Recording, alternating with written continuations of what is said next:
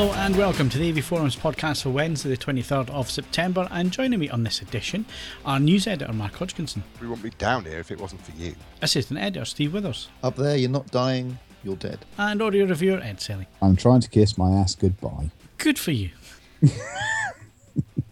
Hello and welcome back to the podcast, and as we always start with some things that we could win, why change it? And Ed, tell us what we can win. Outstanding competitions at the moment. Beetlejuice on Blu-ray. That's open to all members and is open for another 7 days after the podcast goes live.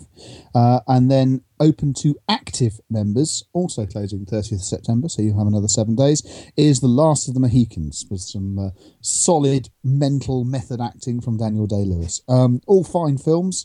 No previous competition winners to report, but keep entering for those existing ones, and we'll no doubt mock your username when you win those ones. So it was only last week that we were talking about the Apple TV and how we thought it was behind the times, and lo and behold, Amazon came along and announced their new Fire TV. I don't think that was a coincidence, was it? That their announcement came just after, like 2 days later. Yeah, but it's one way of getting over on Apple if you release a box that has far more features on it and is 4K. Yeah, you can't argue with that. Yeah, and to be fair, it's been coming for months, so we've kind of been watching the progress on the sort of the rumour sites. Well, you maybe had. I'd never heard it. Sorry, rather I have. So it's been coming for months, so it's not a massive surprise. Steve, were you surprised? I wasn't surprised. Yes, you were. Don't make it up. I told you the day before it was going to happen. Yeah, my mum told me.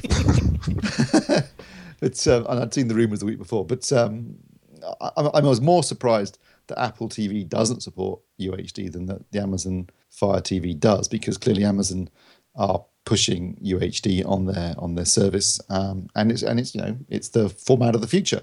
What surprised me a little bit was that it doesn't support HDR, which again they're pushing on their current service on some TVs. So that was a bit of a surprise. I thought they might want to do the whole package. But I mean, certainly from the point of view of its specifications and capabilities, it seems a significant improvement over what Apple announced the week before. Yeah, it's a bit of that right, Mark? Yeah, for sure. The chip they're using is a bit of an unknown quantity. Actually, it's a MediaTek chip used in phones and tablets. But you got to think they've got a custom-made one, because the performance of the benchmarks isn't that amazing. We don't know what its capabilities are going to be exactly until we get one tested. So we don't know if it's going to support 24p properly. I really, really hope it does, because that's the one thing about the Fire TV was the jittery Netflix performance with 24p stuff that just I found unbearable after a while. But yeah, it's going to be interesting to see what it can actually do when it's out in the wild next week. And how much is it going to be, Mark? Same price as the other one, $79.99. Really? Yeah, wow. Which is a fabulous price. Yeah, that's a good price. It's the difference between a company which places no stock on making margin on hardware, because it's not part of their model. Exactly. So it's another reason why it does. The Apple TV is what represents as a challenge for Apple, because I think whilst they have lower margin aspirations on it, they do try to intend to make some money on the boxes, and then they're buying into other people's delivery systems to an extent, rather than sort of Amazon's content generation. I've got to say, it's one of the Apple products that I always think, why? Because it just doesn't fit with all the other hardware that they make. It just seems like it's tagged on for some reason. It's just strange. I think they came up with a good idea. Oh, hello. Hang on a minute. No, I completely agree with you, Phil. And as I said last week, it's always, every generation of it has managed to be mysteriously disappointing in some way, shape, or form.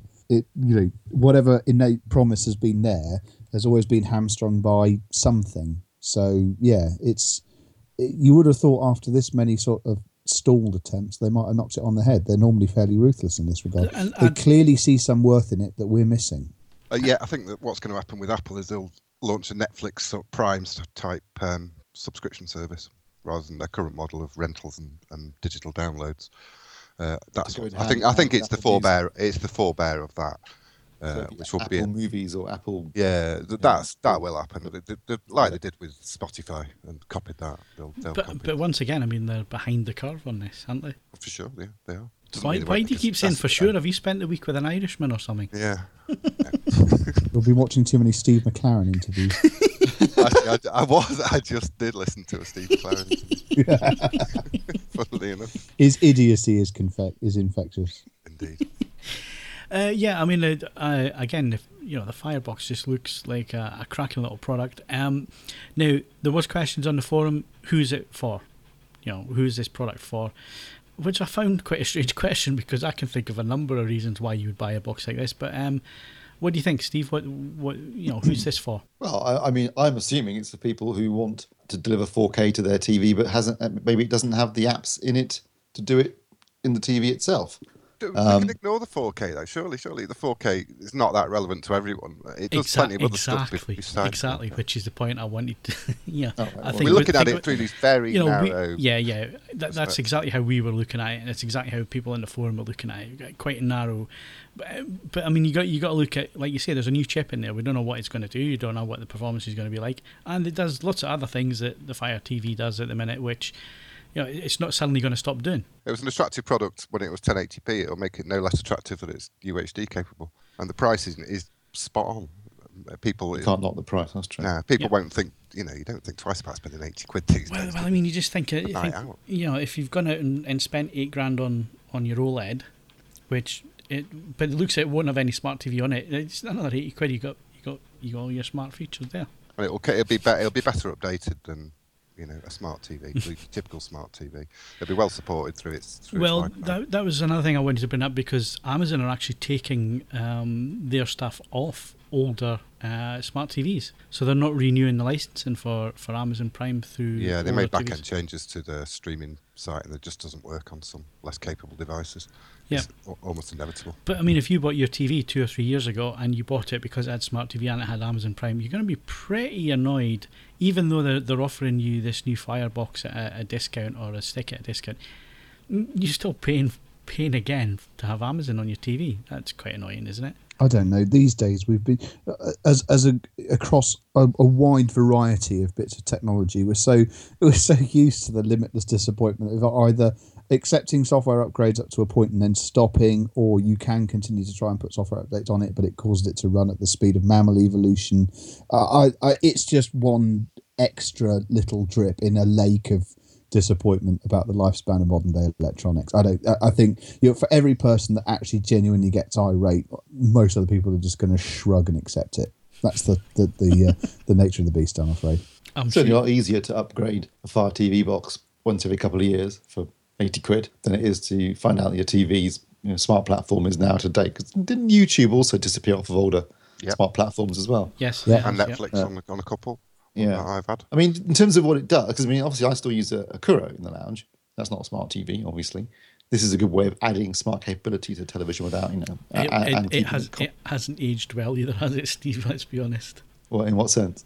Well, the design sense. I mean, you look at the bezel on a Kuro and then compare it to and it weighs an absolute ton. It's a big ad. But in terms of the picture quality, obviously it's still fantastic, and this is a good way of adding to it. But Martin, does it do all the services you would want? Is there anything missing? Key? Yeah, there are missing things. What's missing? It does Netflix, iPlayer, YouTube, and Amazon. And Amazon, obviously, yeah. What about Now TV? Nope, no Now TV. Okay. No Wacky. If anyone's bothered about that, not sure they are. What else? It's irrelevant these days. I only play 3-hour-long Peppa Pig videos on them. So I don't think it has all 4, does it? I don't know. Has that got Peppa Pig on it? Yeah, but Prime has got Peppa Pig on it. Hasn't it? Oh yeah, I know. And I mean, obviously, we're not talking about the new Peppa Pig episodes that came out in the last day or so, Ed, either. Okay, well, that's I'm saving those until there was a particularly good Peppa Pig Cameron mashup on Beta, actually. Yes. B3TA, if you saw it. I did. Yeah. That was very, very clever. And I think while we're quickly breaching this subject, Cassette Boy. Yeah, that was nailed it. He always does splendid. Now, for me, I thought it was funny. His Cassette Boy versus The Apprentice was still his finest hour. Yeah, that's still the best one he's ever done. But the fact that he turned that around in less than 24 hours was pretty genius, to be honest. Very well done. Anyway, back to smart TV. So what I'm saying then, based upon what Mark just told me, is it's not a one-stop shop the way that the Roku currently is. Is that right? No, because that Roku doesn't do Amazon. Roku doesn't there is no perfect solution. True. You've got to have lots and lots of HDMI inputs and lots of little power supply sockets for these weedy little plastic boxes. as Are there Mark any single? As I can testify. Mark had one of those. He had to do his own sort of very patient form of technical support. I got a Fire TV stick, and the last thing I want to do is use one of the sockets on a mains conditioner for the piddly little USB power supply. So I was just desperately trying to find something in the rack already which just shunts out enough USB power to power the stick locally. Did eventually do it, so that was quite good. That was handy, but Mr. Hodgkinson bore the brunt of that. So while we're talking about these boxes, let's move it on to smart TVs. We've been talking about Android boxes for a while, Mark, and obviously you've been reviewing them and so on, and there are a couple of manufacturers who are taking the Android solution onto their smart TV platforms, namely Sony and Philips, which has caused them some delays this year in getting their TVs out there. And some people would say, certainly pointing the finger at Sony, that they've released the TVs too early and there's still lots of bugs in the system. Now, I've read the comments on your review of the smart TV system, and I've got to say, it seems that people are having far more issues than certainly I had with a full HD TV that I reviewed recently, where it crashed 2 or 3 times, but then when the firmware was updated it seemed to be quite stable. You've only had a couple but it seems some people are having loads of issues with it. Yeah, I think what maybe happens is over time it just gets clogged up, depending on how many apps they've downloaded, and what they've got running in the background. I think the big problem with these TVs is the amount of background processes that are running and the amount of so that's the system apps, but then the other apps you can open everything back out of it and it's still running in the background. So if people have got a lot of apps that open, then they're going to run out of RAM. Sluggishness will occur. So basically what you're talking about is a memory bottleneck, basically. Yeah, absolutely. So obviously the more things you've got open, the more memory it's taking up, and if you're streaming 4K video that's kept in a buffer somewhere, you're going to run out of RAM. They've only got 1.5 gig of RAM, which the typical boxes I review have generally got 2. The better ones, some of them 4, which is more than ample. But yeah, they could just do with beefing up the components probably for that smoother experience. I don't find it particularly buggy.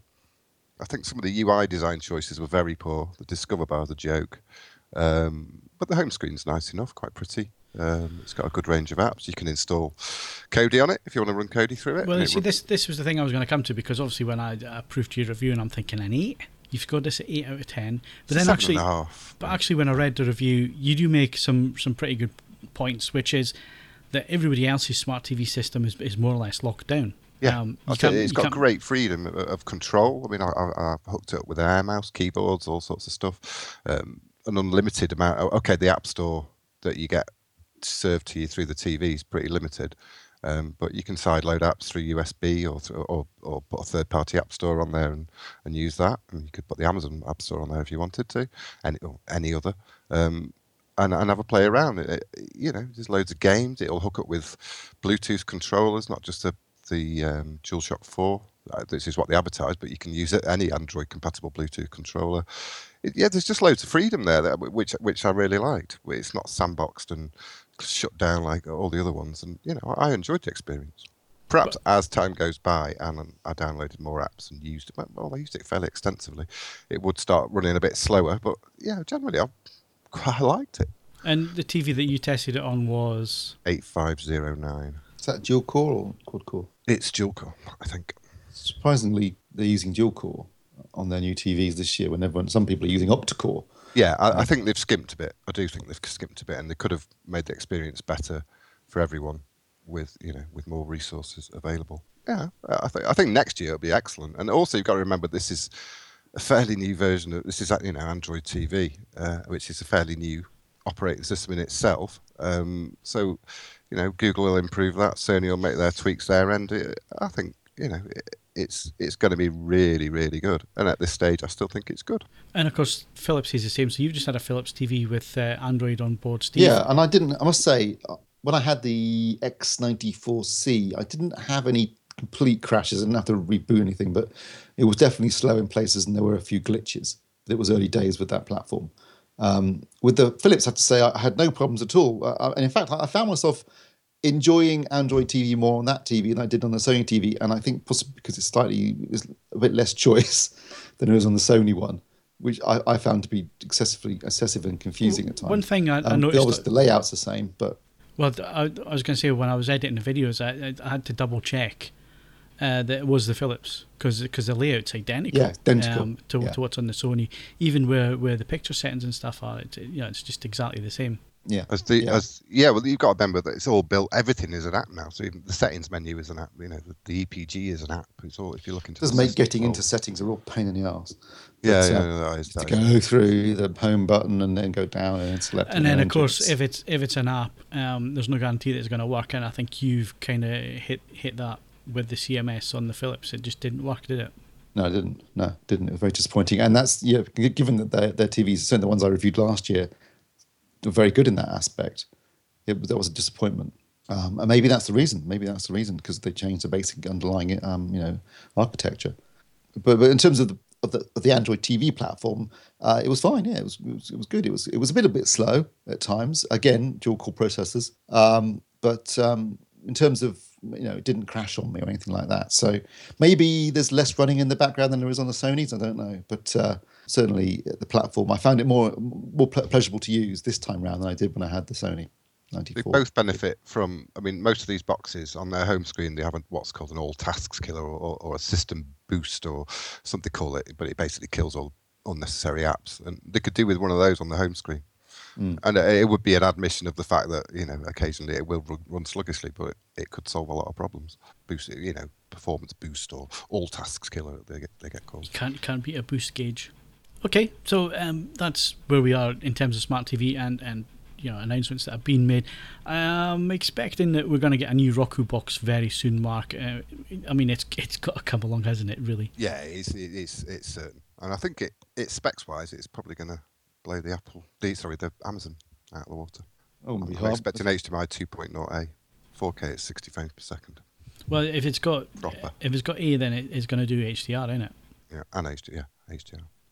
That's what I'm expecting. I've emailed the Roku guy, and he's completely ignoring me. So what would be the source? I would as well. For Netflix, they're not on the Roku, would it, since it hasn't got Amazon? Yeah. Is there any other? Well, they've got Amazon in the USA. So they've got Amazon. They've got everything in the US. Boo.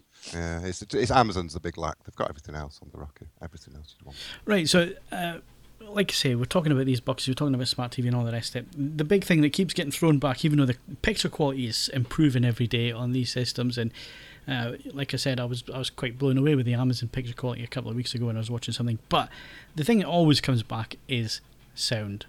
It's one of the big pluses for Blu-ray because you're going to get the full HD soundtracks, which are not available streaming. Is it a big issue for you, Steve?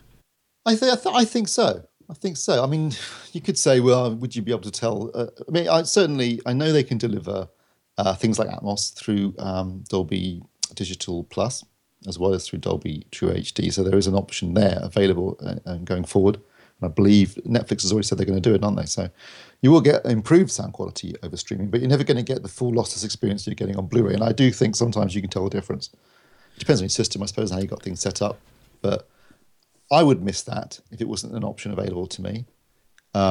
So for that reason alone, I think Blu-ray still has the advantage over any other delivery system.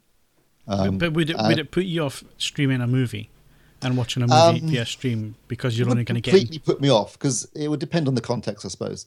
A lot of the streaming that I watch in the lounge and TV shows, that sort of stuff, and tend to just do it in stereo. So it's not really an issue. But if I'm streaming in the home cinema, then obviously I want a full surround experience. And if it's a film I'm just going to watch because I can't be bothered to buy it and I'm not that interested and just want to check it out, then I don't think it's a bigger deal.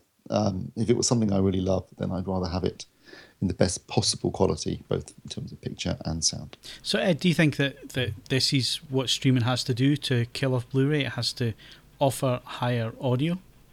No, to kill off Blu-ray, it simply needs Blu-ray to continue faffing. We're not... People talking about whether Atmos is there or not, I hate to break it to you, but you're a tiny minority. Your voice is... people will pay a small amount of attention, but in the great scheme of things, I'm afraid it's not desperately important. There's also, I think faith is the wrong word because it doesn't require faith. You can, with reasonable confidence, see that as speeds across the UK improve, bandwidth improves, and so on and so forth, that streaming will be able to make up this deficit. Every single advantage of physical media is being slowly eaten away. So the only ones that remain are sentimentality. And I'm afraid that Blu-ray is too young and too fundamentally, just mass-produced to maintain any sense of sentimentality. So I'm afraid sound, it might matter to people on the forum. I won't lie.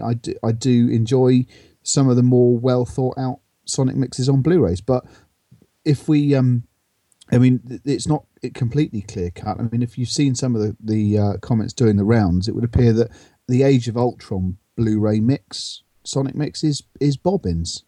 It may well have been deliberately pulled or hamstrung, so it works better on soundbars and other sort of speakers like that. But it certainly isn't the sort of. Oh no, that's a very cynical view. Well, it would be in an absolute sense, it would be a relatively sensible thing to do. It's what 2-channel audio had to suffer through for 15 or so years. So, with the best will in the world, not only is the advantages that Blu-ray have not going to be there forever, but there is some evidence in certain instances that Blu-ray isn't making full use of it anyway. Mark, you'd be quite happy sitting streaming a film in 5.1 through Netflix or whatever.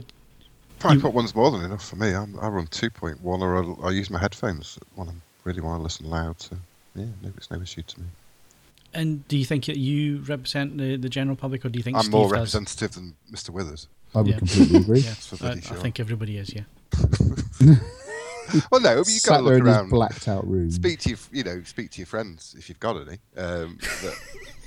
I only know 2 people out of my group of friends who've got a 5.1 system, and that's out of 3. 3 friends. So 2/3 of your friends. No, joking apart, probably about a 20th of my social group are interested in that sort of thing, and two channels is more than they need. I mean, spoil it. Give them mono. You got to look at it. I mean, the number of people that probably get a soundbar completely outnumbers those who have a 5.1 system. But you're still talking about, even those that have soundbars, a very small section of the market, aren't you? Really? I mean, most people are going to listen through their TV speakers and be done with it, basically. Based on no research at all, I would say 80% of people do it that way. Oh, quote of the day. Well done. Ed, are we talking sense? Yeah, I'm. Sorry, it's the nature of things, and streaming will make up the deficit. Every single, I don't mean to sort of overstate this just to wind Withers up, but every single week that 4K Blu-ray is not in stores is another significant. It's all adding up to it, just never leaving the ground in any meaningful sense. Sorry.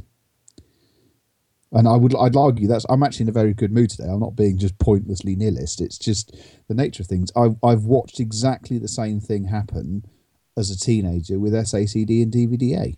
Yeah. Completely pointless. Yeah. And I've got to say, I can't remember where I read it now. I read it somewhere online. It was somebody representing one of these streaming companies. I can't even remember which one it was. It might have been Amazon. It might have been Netflix. I can't remember. But was asked the question about sound and said sound's not important. To the business model that they're building, they're going for the mass market. They could do things like Atmos and so on, but they're kind of thinking why at the minute. Not worth the bandwidth. I guess people, mass market wants convenience, and they want, that's what they're going to get, and they're not that bothered about picture quality and sound quality.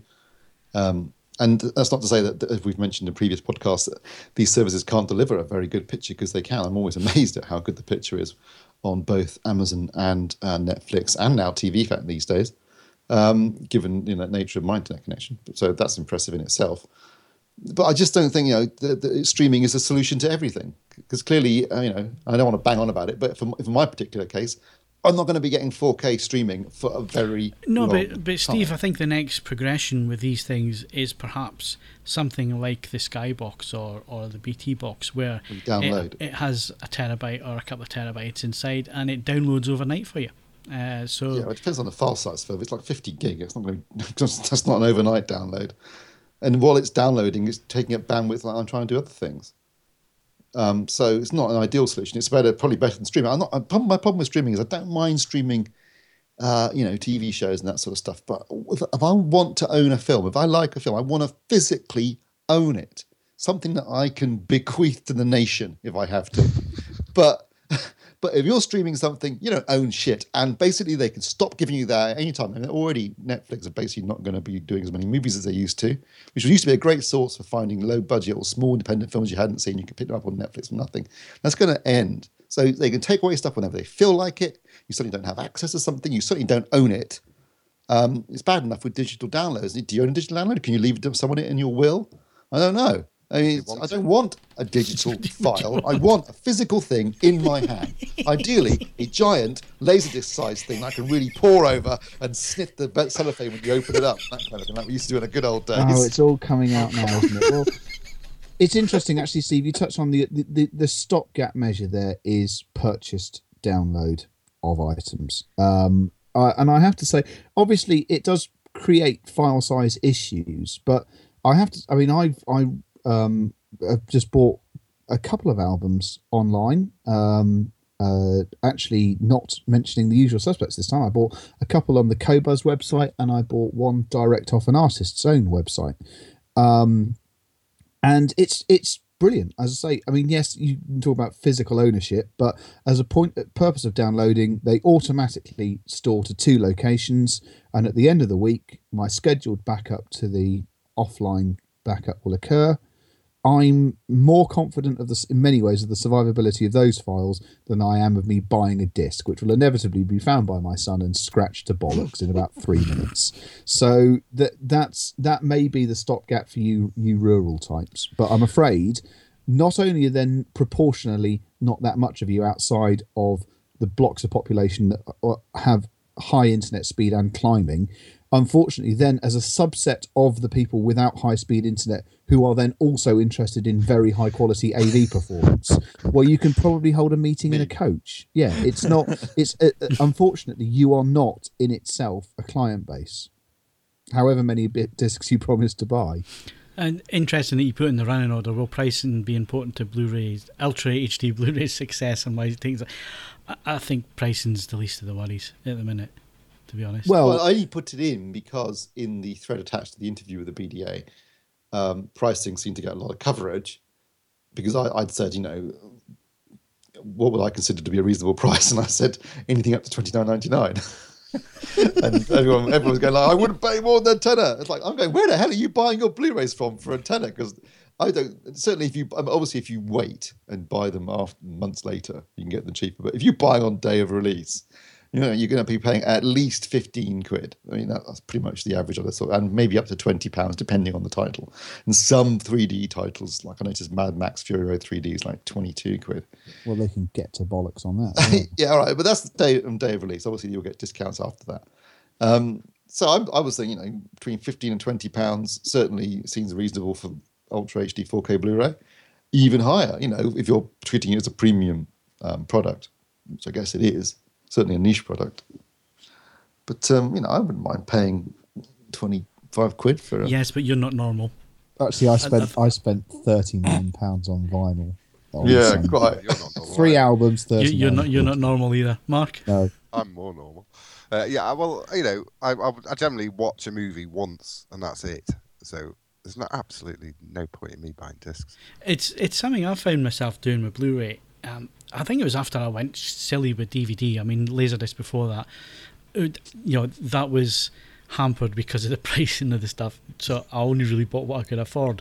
DVD, I went silly with DVD. I must have had thousands of DVDs. It was so cheap compared to Laserdisc. Exactly, and I went kind of silly with the whole DVD. And I was getting stuff from Japan and all over the place because I wanted Black Hawk down in DTS and it was only available, I can't remember now, Portugal or something like that. And so you did silly things like importing stuff from all over the place and all the rest of it. But it's gotten to the stage now, I think, with the technology, with the fact that DTS is on everything. So, you're no longer searching for what's allegedly the best sound mix and so on, because everything seems to be done as it is and all the rest of it. I mean, you're getting to the point now where I only buy a Blu-ray if I know I'm going to watch it more than once. And that means films like Jaws or the Indiana Jones, Star Wars, those kind of movies.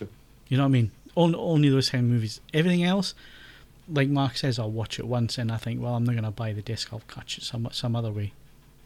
I do try and buy, as I say, I buy stuff in for having something relatively up to date for sound testing, but I'll choose fairly carefully what I end up buying. So this time I bought Fast and Furious 7. I own all the others, so I might as well continue down the path of Have you watched idiocy. it yet?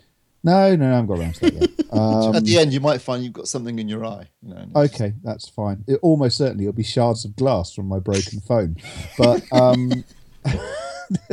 but before that was Fury. I haven't bought anything since then. It's just not often. And when I then go on Discogs late at night after some beers, and it's like, oh my God, there's about 900 albums I want to buy. Film always comes out second best under those circumstances. I've got to say, if I'm walking through the big Tesco's or whatever, and they've got cheapy stuff on for like a tenner, and it's a half decent film, then I will pick it up. But other than that, it has to be something that really, I'm desperate to go and buy. And there's not many of them come along, to be honest. I do think. Just think about this. They do need, if they're the full commercial assault that is the new Star Wars films, there has to be an opening for the Idiots box set, which includes it on, I don't know, let's say it has come to fruition, 4K Blu-ray, but then for, I don't know, ultra limited edition, 2,000 copies, nothing more, you can buy a special edition version of it on Laserdisc for the lols. And I bet you 2,000 of them, you'd have idiots bidding each other 6 ways from Sunday. Yeah, mate. I'd be one of them. I know. Not that you're an idiot, Phil. You'd just be suckered in. Yes, I'd be suckered in. Totally. But yeah, maybe this is where film companies are going wrong. It may be actually not about delivering the bleeding edge versions of it. People will just go, well, actually, I've got all the others on VHS. I bloody well want these ones on it as well. So maybe that's the way forward. I mean, if you've seen what's happened to cassette sales, I mean, vinyl can be driven by a possible qualitative element. People are only buying cassettes because, I don't know, they suddenly want to be 13 again. Do they still make cassettes? They do. And it's become a real Brazil, sort isn't of it? indie release thing. I'll send you a video after this. There's a bloke from a cassette in a factory in the US, the last cassette factory in the United States. They're now working 3 shifts and resurrecting machines which haven't worked for like 35 years. But if you remember, again, tapping into this nostalgia, the Guardians of the Galaxy mixtape. Oh yeah. Went bananas. So we have to separate. There are people driven purely by quality, but your requirement for physical media is partly a traditional and a nostalgic one. So I mean, we've got vinyl for audio, right? So I mean, what is the home cinema equivalent of vinyl then? I mean, there has to be one of the old formats that comes back, surely. You're right, but I couldn't tell you which. I mean, let's face it. Unfortunately, Laserdisc has been dead for too long because it was unbelievably rubbish as well when you compare it to today's standards. Yeah, I mean, well, that's the thing when we were talking about pricing. I was thinking, do you know how much I used to pay for a crappy VHS tape back in the day? You could easily drop 20 quid on a pan and scan VHS tape at about 200 lines of resolution, stereo sound if you're lucky. It's like, Jesus. And now we're on the edge. We're on the verge of having at home a disc format that can deliver, Ultra HD, DCI, 10-bit HDR. We're on the very verge of having at home what you basically get in the cinema, and no one cares apart from me, apparently. Well, there's at least 20 or 30 other people that care. But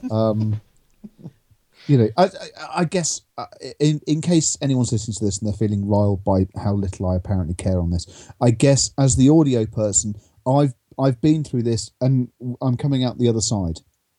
For me, the news is quite rosy. People who need the convenient options there, the quality options there. Artists are bypassing the crippling confines of record labels and selling material to customers direct and selling it in the formats the customers want and the quality the customers want in the manner that the customers want. What is happening with films at the moment, it need not be the end of the world. Where there is a demand, things change, delivery systems change and options change. So don't get too downcast by it. But the formulaic continuation of physical media. Physical media is going to have to adapt considerably to how it's going to do things, and I think you may end up with your best option being paid download. So, not physical, but you do own it.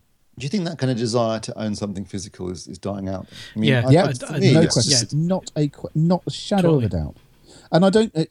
I have to count myself in there. I don't believe when I've bought a high-res download that I don't own it, Steve. As I say, I adhere to a relatively sensible backup policy. It's not going to be lost by a single hard drive crash.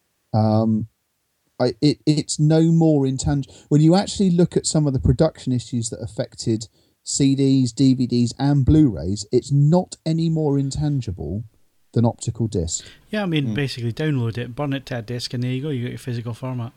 You know, and then I guess if whatever nostalgia I have for physical formats is continuously assuaged by the existence of one in my world. So I guess maybe I'm cheating, but I don't. When I buy an album off a high-res download or a lossless download, I don't think, I don't really own this because it's just a set. Do you derive more pleasure from buying a vinyl LP and having that physical disc in your hand? Is it just purely about? For me, it's always been about the music. And there are many times when I look at the price of an album being released on vinyl, I think it's just no. If I can have 3 great albums for the price of that one, I'll go for the download method every time. I mean, not least because it's not like my digital front ends are, in any way sort of flaky. It still sounds sensational. So I choose my vinyl purchases carefully. I'm more likely to buy something that was released on vinyl in the first place, because the chances are pricing isn't going to be too harsh, and that's the format that it was supposed to be in, so that more often than not it sounds the least messed about with. So we failed to stick to the running order yet again. But I think we've been hot on topic. Oh yeah, totally. It's just Steve's hard work's gone to waste because he's spent a lot of time. He spent all of 5 minutes typing. Well, maybe 2.5 minutes. If you think of it. I don't know. He's quite slow at time. Yeah, that's true. Anyway, that's hardware for this week. We'll be back in a sec with movie news.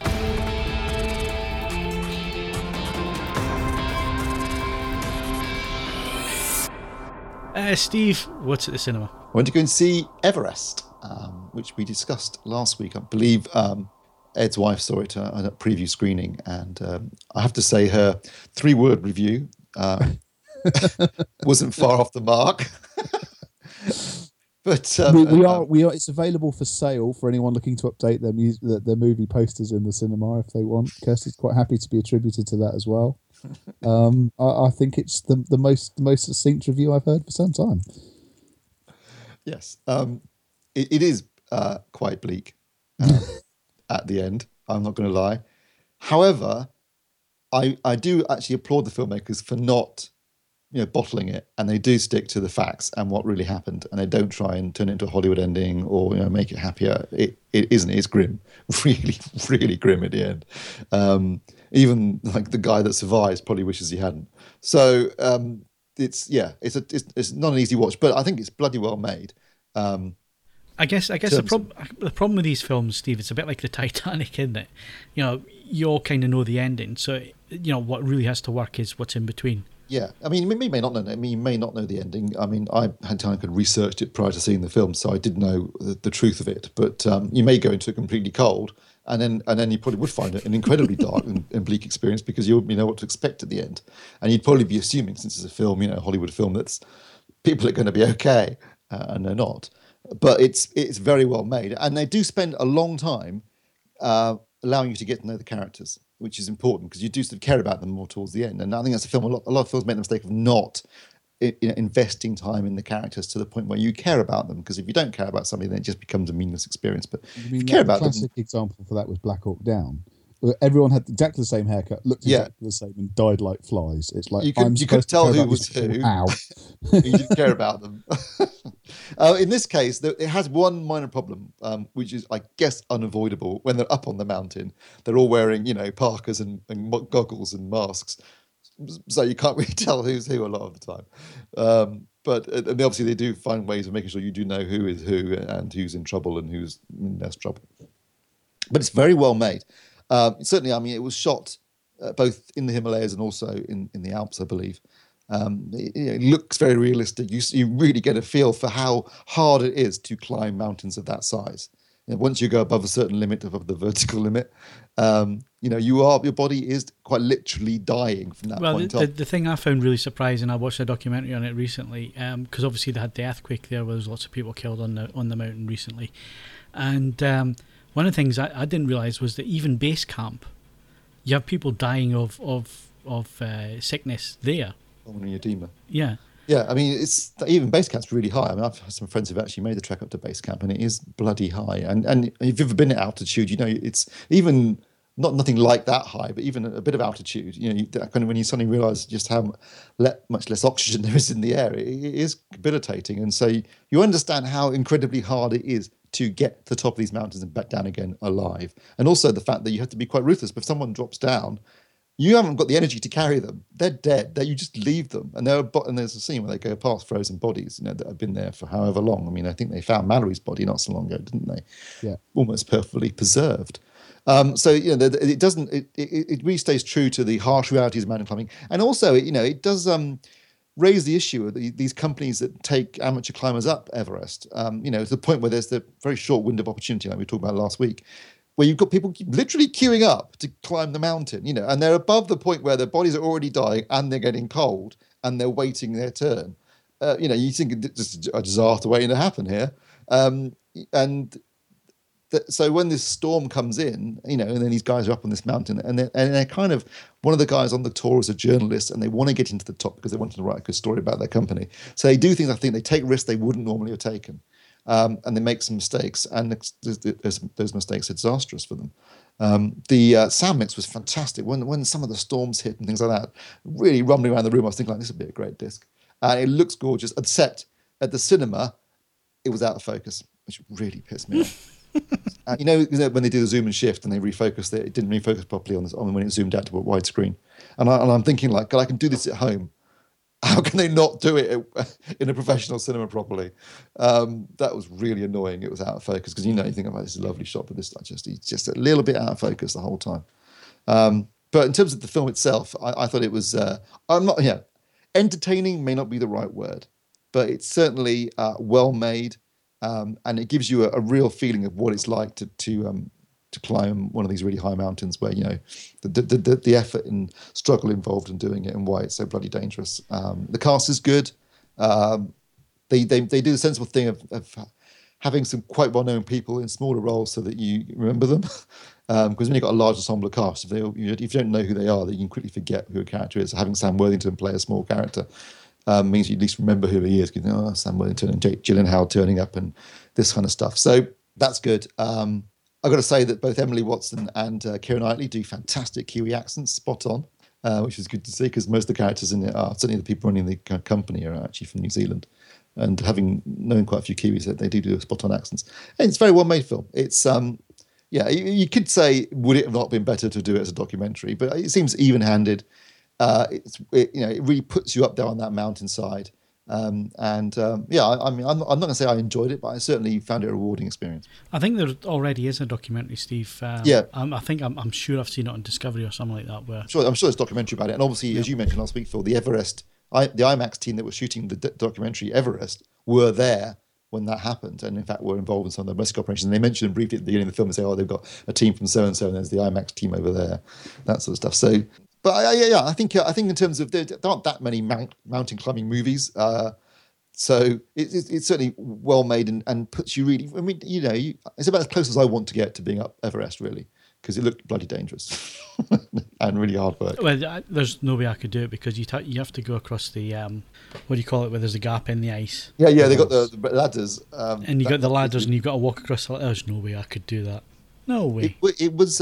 It's available in both 2D and 3D at the cinema. It wasn't shot with 3D cameras, unfortunately. But I saw it in 2D. But I just imagine that if the conversion's done well, it would make it. It could be quite a vertigo-inducing experience in 3D. Of course, if any hipster mountain climbers are reading this, 2,700 people have now made it up Everest. Almost all of them beards, I should think. Well, I imagine so. But obviously we quoted from the film Vertical Limit at the start and indeed the end of this. Only 302 super cool people have made it up to the top of that, and 80 people are very cool indeed because they've died doing it. So it's supposed to be a lot harder than ever. Yeah, it's apparent. But again, if we're going true obscure, the one you want to get your arse up is Annapurna, which is also in the Himalayas. Because only 191 people have climbed that, and 61 people have died trying. So that's a 32% fatality rate, which is cool. Well, not cool, but it's quite. That's the one to shoot for. None of this commercialized, Disney mountain stuff. Worth going to see, I think. Certainly it'd make a good big screen experience. I'll wait and stream it. I'm waiting for someone to really jump the shark. Someone needs to watch it at base camp once just to cheer themselves up before they go up there. The same reason that they should show a live on more in-flight movies. You may notice that kind of film never gets shown on in-flight movies. Yeah, United 93 is not a big one either. Yeah. I don't think I'd buy it on Blu-ray though, Phil, because I don't think Everest really makes a good repeat experience. So we're going to survive this time? No. Is it going to be as bleak as the last time? Yep. Anyway, if any of us miraculously decided to go to the cinema this week, Steve, what could you see? There's not that many films opening. There's only really one major film, and I saw the trailer for it, and I thought, I don't know about that. It was Anthony Hopkins and Colin Farrell in a film called Solace, where Hopkins plays a psychic who helps the police in investigations, and which lost me immediately because I don't believe in any of that cobblers. And I think Colin Farrell is basically a killer who's also a psychic, and he's deliberately, can see one step ahead of what the cops are going to do, and he's leaving them clues and taunting them. So if you like that kind of thing, it might be interesting. I don't really like psychics and that sort of stuff, so it put me off immediately. You would have liked the documentary. It was on BBC4 the other night. Then with the great James Randi. Yeah, that's brilliant. I've seen it before. Really good. I love really the debunking. Yeah. The stuff he did with the guy with the earpiece is superb. Yeah, and the thing he did with Uri Geller as well when he was on that talk show, that was brilliant as well. Yeah, I love that kind of thing because I really hate those charlatans. Anyway, that's what's opening this week. So, Sharina actually seems like she's quite keen to go and see it, so fair enough to go and review it. But I just felt like Anthony Hopkins obviously is a paycheck gig, and Colin Farrell can't get much work these days, so taking what he can get. Blu-rays, if we decided we're still going to buy them, what can we buy? You can probably watch them on some streaming services too. We've got Big Game, which is the Finnish-US co-production with Samuel L. Jackson, rather unbelievably playing the US president, who an Air Force One gets shot down over... Can I say, what do you mean rather unbelievable? We are in... There's an outside chance that Donald Trump will become the United States president. Very, Samuel very L. Jackson, by comparison, is, it's not like it hasn't been held by a former actor before, is it? No, true. In many ways, I'd rather have Samuel L. Jackson as the president of the United States than Donald Trump. Sorry. Yes. Given the option of Donald Trump or Samuel L. Jackson, I'll take the latter. But he's the president, gets shot down over Finland, and basically teams up with a young kid in the forest and the wilds of Finland to keep him alive and keep him away from the terrorists who are after him and want to kill him. Wow, that sounds exciting. Kaz seemed to quite like it, although Kaz just sometimes has slightly hippie taste when it comes to action film. Yeah, just a bit. And the other film opening, Blu-ray coming out this week rather, is Pitch Perfect 2, which is obviously the sequel to Pitch Perfect, about an a cappella girl group, which has been very successful and was directed by Elizabeth Banks, which I didn't realise until I was looking it up earlier.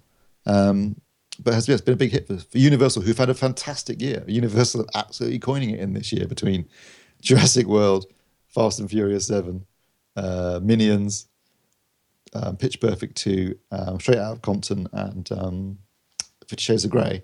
They've made more money this year than any studio in history.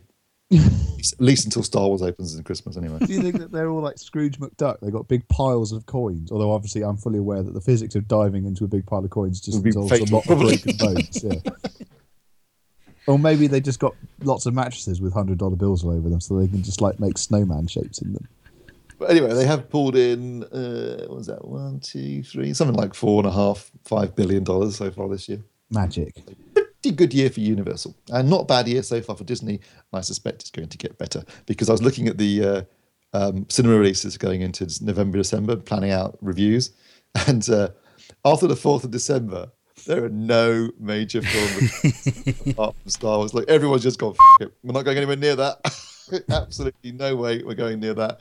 Nothing the 2 weeks before it you would class as a big release, and nothing the 2 weeks after it, Christmas either. It's just that this on all yours.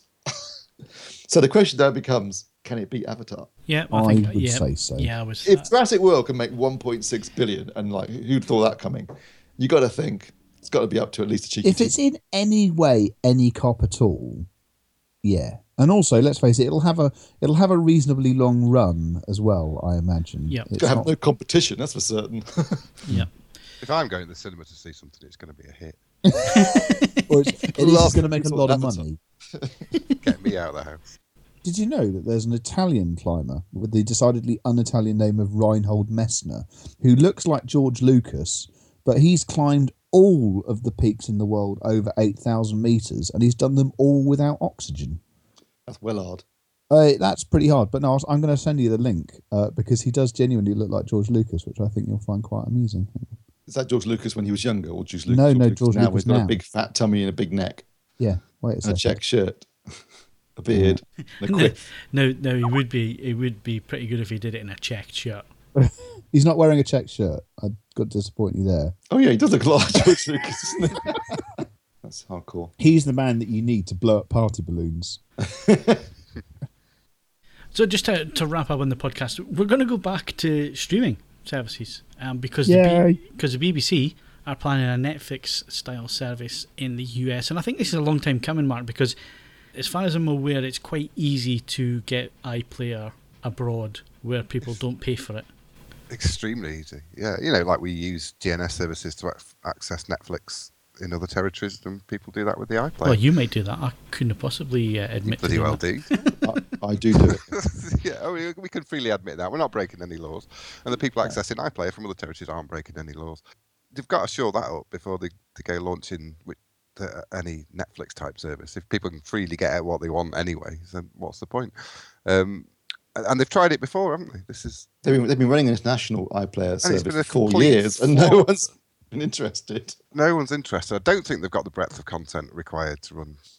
Is that because they've service. sold a lot of their content to other people like Netflix? Well, that's it. They've already, and this they've already said that this won't affect their licensing deals with other providers. So you'll be able to I get don't it know. There's a elsewhere. huge mine of historical content. There's a load of stuff. I admit there is a lot of good stuff, documentaries and all that kind of stuff. But have the BBC got the breadth of content? Has it got enough big drama, big hitters? Have they got the movies? Have they got enough for a Yeah, standalone no, service? but you I see, see, thinking about this for online services, for binge watching, they've got any number of useful Yeah. 12-episode things. Providing they haven't lost it. There is a huge, I'm just thinking back from sort of the mid 70s onwards, or even earlier in some cases.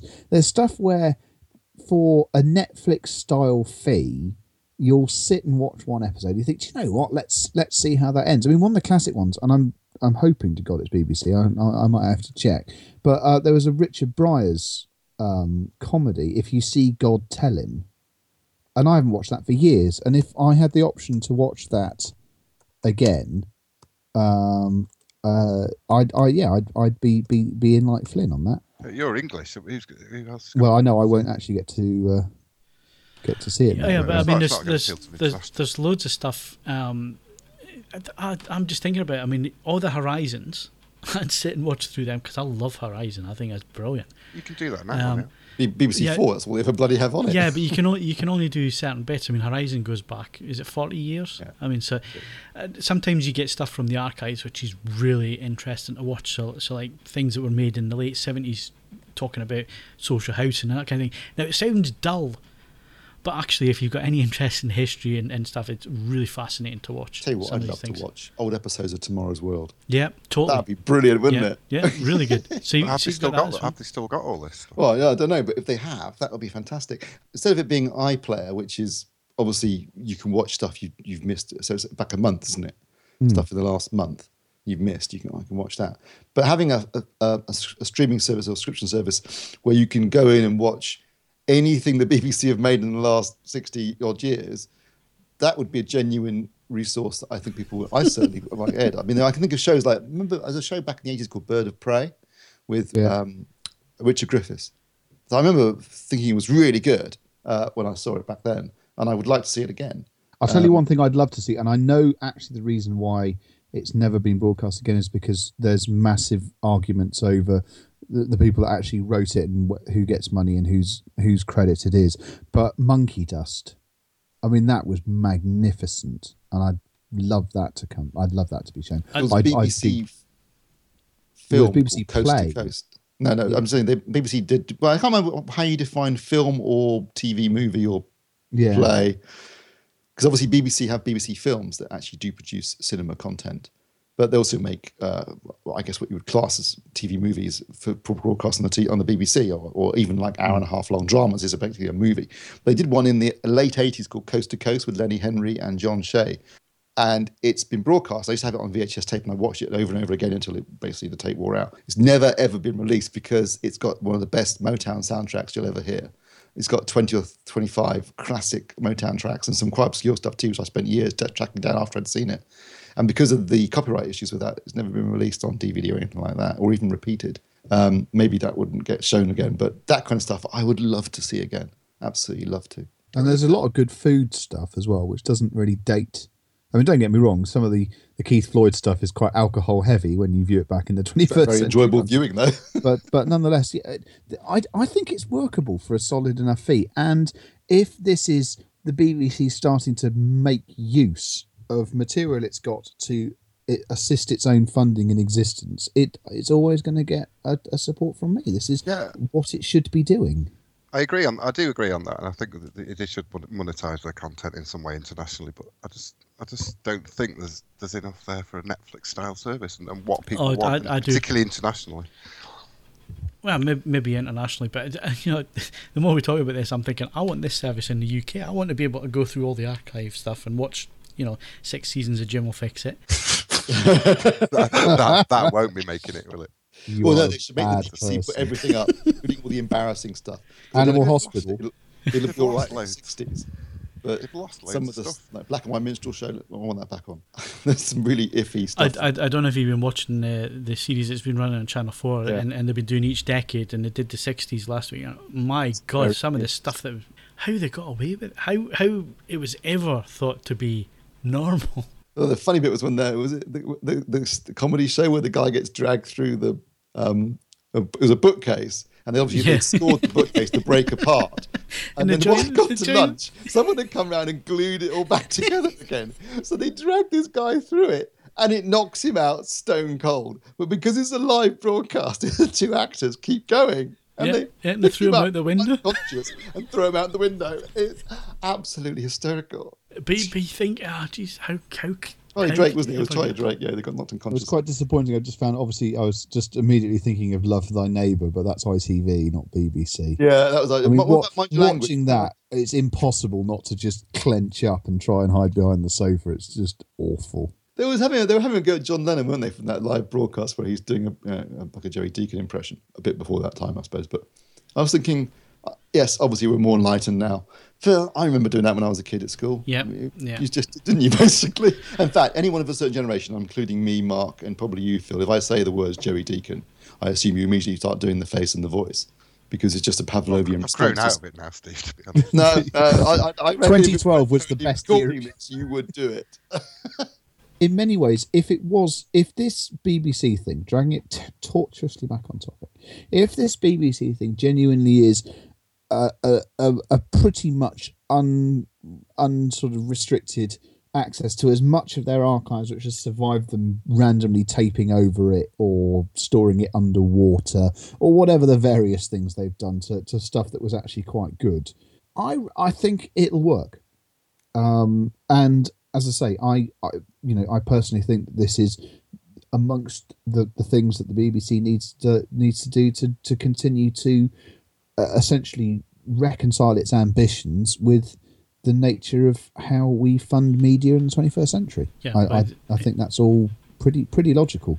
And my only hope is that if it's well sorted and it proves to be successful abroad, whether it can be looked at as part of the license, as something we can access as part of the license fee in the UK, that would also be quite cool. That is supposed to be happening, isn't it? The BBC iPlayer won't exist in a few years. It will just be the bbc.co.uk website, and you will have access to all this stuff that they're going to do internationally. Well, all the stuff apparently destroyed. Anyway. I mean, Old Grey Whistle Stop is the classic example, isn't it? I mean, some of the finest live, finest live performances of the era, and broadly speaking, erased. Nice, they erased good go. Quite large chunks of Doctor Who as well, didn't they? Certainly. Yeah, well, that's no great loss. Yeah, but it is. It's a big seller for them. Yeah, they but can make a fortune off of those. Did they not find them though recently? They found a large flat in Nigeria again. Yeah. But yeah, no, a lot of it's missing. Get over it, Who fans. Is he not back this weekend? Yeah, it was last Saturday. Was it last Saturday? Was it? It shows how much I pay attention. Was it any good? It was good in some respects. It was classic Stephen Moffat. It was just full of it, knowing, really smug, not as clever as it thinks it is. Rattles along at a fast pace. You stop thinking for a second, think doesn't make any sense, and what the hell's going on? And you need to do. And obviously, if you know a bit about Who's history, maybe you get some kicks out of it. I found it slightly disappointing. A self-congratulatory circle jerk was how a friend of mine described us on Twitter. That would be a pretty good description of that. Stephen Moffat is always like that, Yeah. Characters who you think are dead turn up and they go like, short story, short answer, not dead, which is a gag he's already used in Sherlock anyway. And I just remember thinking, what? Okay. Anyway, the numbers were much lower than obviously the first episode last year with Peter Capaldi had With like Malcolm 4 million more viewers or something like that, so they plummeted. Yeah, but assuming that wasn't the big shock over the weekend. I think it was Downton Abbey had the lowest figures it's ever had on a launch for its final season.